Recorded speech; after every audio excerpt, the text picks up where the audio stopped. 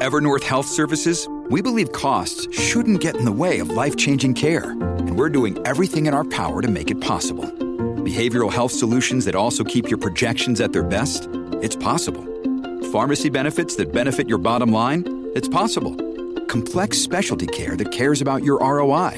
It's possible. Because we're already doing it. All while saving businesses billions.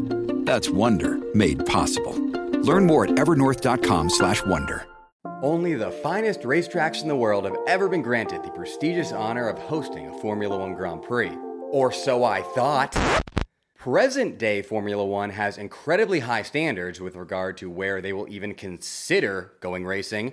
In order to host a Formula One race, a circuit must have a Grade 1 certification from the FIA, which is Formula One's flawless and non-controversial governing body. And there are currently only 41 FIA Grade 1 circuits on all of planet Earth. Rumor has it that there's actually one on Mars, but that Elon Musk is hogging it so that he can race Cybertrucks there. That means there are only 17 circuits in the world not already on the Formula One calendar that are even capable of being raced on by Formula One cars. And with the F1 calendar already maxed out at an absurd 24 Max Verstappen races for the 2024 F1 season, even if you have an FIA Grade 1 certification, it's still near impossible to get on the Formula One calendar. That, however, is just how present-day Formula One operates. The Formula One of old, on the other hand, cared about where its races were held about as much as Alpine F1 team cares about any of their employees remaining employed by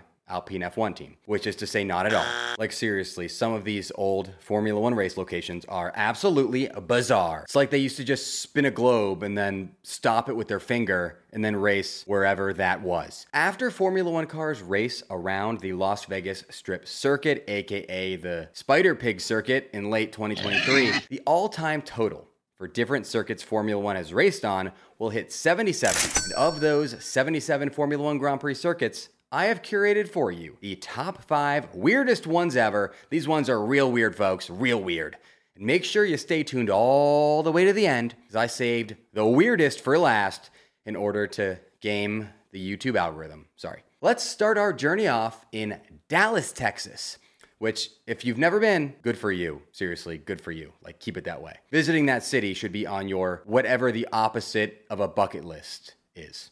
And I'm not just saying that because I lived in Austin, Texas for 8 years, and there's like a whole sibling rivalry thing going on between the two cities. Dallas stinks, okay? The 1984 Dallas Grand Prix was the 9th race of the 1984 Formula One season, and its circuit, Dallas Fair Park, was quite possibly the worst circuit in Formula One history. You know it's bad when the fact that there was a 52-foot tall statue of a barrel-chested Texas cowboy creepily watching over the drivers as they raced isn't even in the top 3 reasons why this one-off F1 circuit was so weird. If you can't tell by the name, Dallas Fair Park is a park in Dallas that hosts a fair, the Texas State Fair, not a purpose-built racetrack. The roads around Dallas Fair Park were built to shuttle around people eating such state fair foods as a funnel cake chicken sandwich, or a pickle pizza, or the dough muff, whatever a dough muff is. Not to have high-powered race cars going around them at 180 miles an hour. So it's no surprise that the track surface was not up to the task here. Not only was the track surface so bumpy that eventual race winner and guy whose son beat Lewis Hamilton in Equal Machinery,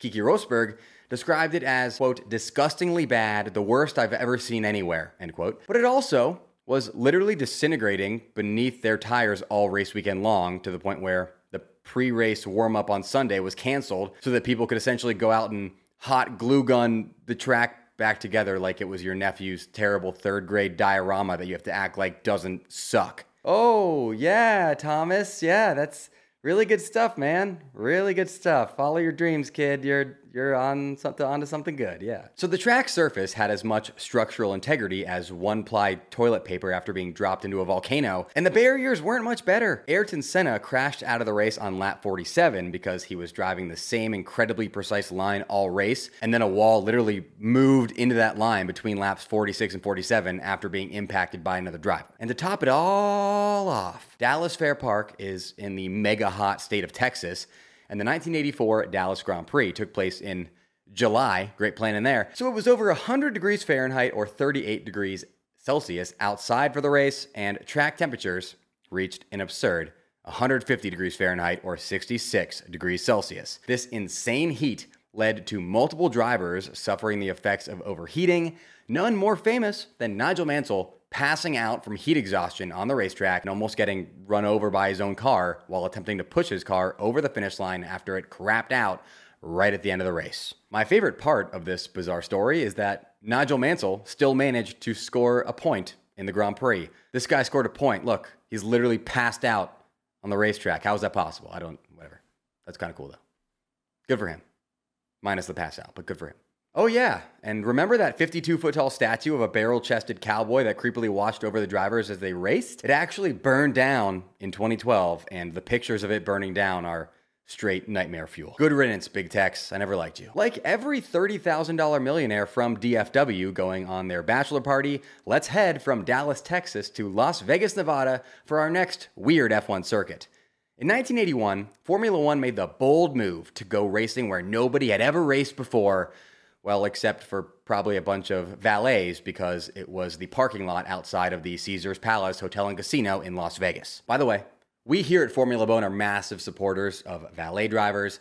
Tip your local valet, okay? Tip your local valet. The Caesars Palace Grand Prix circuit sounds like a beautiful racetrack sweeping through Rome, but it's about as far away from that as humanly possible, as it was literally an ugly temporary racetrack limping its way through a concrete-filled car park in the middle of the desert, which is not very F1 if you ask me. And just so we're all on the same page, folks, you're allowed to race through a parking lot in Formula One. That parking lot just has to be in Miami. Anyways, it's not just the whole parking lot thing that makes the Caesars Palace Grand Prix circuit one of the weirdest places Formula One has ever raced. It's that, plus the fact that the circuit went counterclockwise, which put massive strain on drivers' necks because they're used to going clockwise, plus the fact that it was in the Nevada desert, which led to drivers experiencing heat exhaustion, plus the fact that it had the most boring, repetitive circuit layout of all time. We're just doing the same thing over and over and over and over and over again. Plus the fact that despite all of those flaws, Formula One still decided they'd give the Caesars Palace Grand Prix the distinguished placement of being the last race of the Formula One season, which in 1981 featured a three-way battle for the championship coming into that final race at the Caesars Palace Grand Prix circuit. Imagine spending your whole life training to be Formula One's World Drivers' Champion, and it all comes down to you driving on what looks like one of those driver's ed test tracks that they make you drive on without hitting a cone, or else they take your driver's license away, all because you accidentally backed into a hot dog stand one time. It was one time, okay? It's one time. And the kicker to all this, the season-ending 1981 race on the Caesars Palace Grand Prix circuit was such a smashing nothing burger that they said, you know what, we're going to do it. We're going to run it back as the final race of the following season as well, which they did. Shout out to the original Las Vegas Grand Prix. Hopefully this one is better. It can't be much worse. From Vegas, we head through the Bermuda Triangle to Europe. Wait, whoa, where are we? Oh, wait. Now a word from my sponsor, Indeed.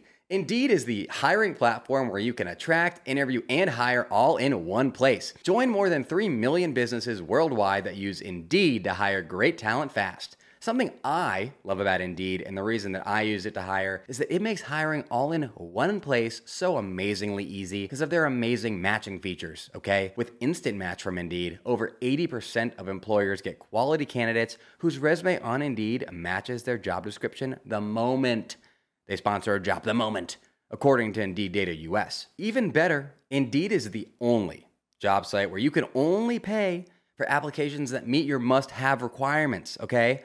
If you're looking to hire for your business, there's truly only one correct job site that you should be using, and it is Indeed. Start hiring now with a $75 sponsored job credit to upgrade your job post at Indeed.com/FBone. Offer good for a limited time. Claim your $75 credit now at Indeed.com/FBone. Just go to Indeed.com/FBone and support the show by saying you heard about it on this podcast. Indeed.com/FBone. Terms and conditions apply. Need to hire? You need Indeed.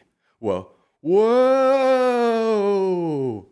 Okay, we made it out of there. Now we're headed to Austria, except not to the Red Bull Ring, but across the street actually from the Red Bull Ring to the Zeltweg Airfield. The first ever Austrian Grand Prix took place in 1964 at the Zeltweg Airfield circuit, which, if you can't tell by the name, was more airfield than circuit.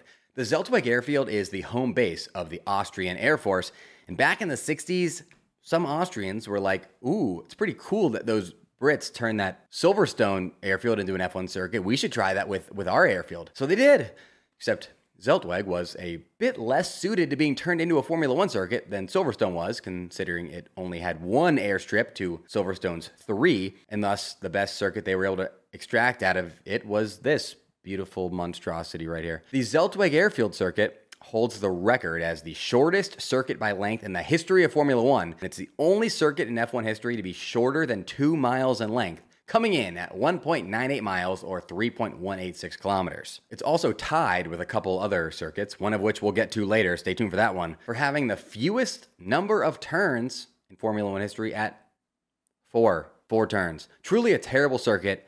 If you ask me, I think it's shaped like the L that it is. The only thing that could have made the Zeltweg Airfield circuit worse would have been Big Tex watching over it from a nearby hill like Rio de Janeiro's Christ the Redeemer statue. If the short length and lack of turns weren't enough to make you think this circuit was a weird choice to host an F1 race, maybe the fact that its track surface was so bumpy and abrasive that Formula One vowed never to return after the 1964 Austrian Grand Prix will sway you. You stink.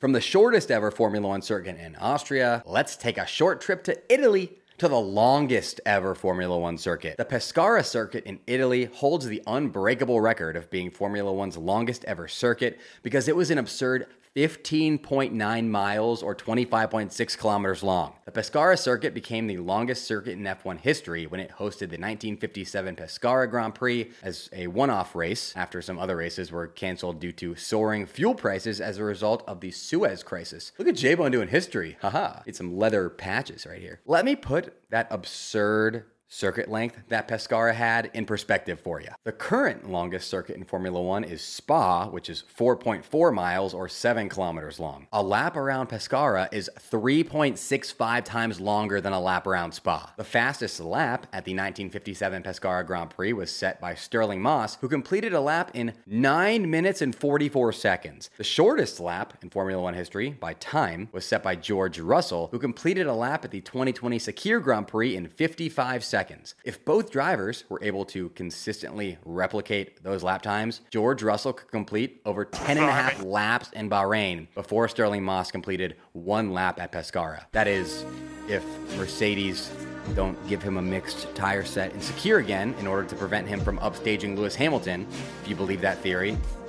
More Pescara facts. At Pescara, drivers only took 18 laps around the circuit during the Grand Prix, which is 60 fewer laps than drivers currently complete at the Monaco Grand Prix, despite the fact that the 1957 Pescara Grand Prix's race distance was 1.77 times longer. A lap around Pescara featured not one, but 2 3.4 mile long or 5.5 kilometer long straights. Each of those 2 straights is like doing 1 lap around Circuit of the Americas, and even then, they still don't combine to total even half of the Pescara circuit's total lap length. What a bizarre circuit, but not as bizarre as the final stop on today's weird circuit tour. To Berlin we go, so that you can do whatever the opposite of feasting your eyes is on Avus. The weirdest circuit in Formula One history is Avus, and it is not close. It only ever hosted one race, the 1959 German Grand Prix, and that does not come as a surprise to me, considering this circuit should absolutely never have been raced on in the first place. Why, you may ask? Well, first, it's barely a circuit at all. It's more like the merry-go-round at the Texas State Fair that I'm sure Big Tex creepily watches over, as it only consists of 2 straights connected on either end by 2 turnarounds. This ends up making the circuit look like Big Tex's massive Q-tip for his big old Big Tex ear. God, I need to get Big Tex out of my head, but I can't because I stared at that photo of him on fire for too long and now it's burned in my head forever. Oh yeah, and let me think of another reason aside from that it shouldn't be raced on. Really racking my old brain here. How about the fact that it featured a section called the Wall of Death that featured 43 degrees of banking and didn't have a railing at the top so that cars could just fly off? 43 degrees of banking. For comparison, Indianapolis Motor Speedway has 11 degrees of banking, and Daytona has 31 degrees of banking. And I once did a hot lap around Daytona in the pace car, and I nearly soiled my race suit on the banked curve because it was so steep. The Wall of Death really earned its nickname during the 1959 German Grand Prix race weekend too, as F1 driver Jean Barrow was going to compete in the Grand Prix, but tragically passed away after going over the top of the wall the day before in a Formula 2 race held at Avus. Avus, to you I say good riddance. You were truly terrible, and I'm happy you were given the big Tex treatment and purposely destroyed so that the world could be safer for humans everywhere. Wait. What do you mean they rebuilt Big Tex after the fire? He's back and taller than ever? No! Subscribe now so that you get notified every time I plop out a hot steaming pile of F1 content. Special shout out to my top Patreon supporters and YouTube channel members at Rated Bookie and Glow. If you want your name shouted out in all my videos along with a bunch of other awesome perks, hit up the Patreon and or YouTube channel member links in the description of this episode. Until next time, folks, J-Bomb! J-Bone!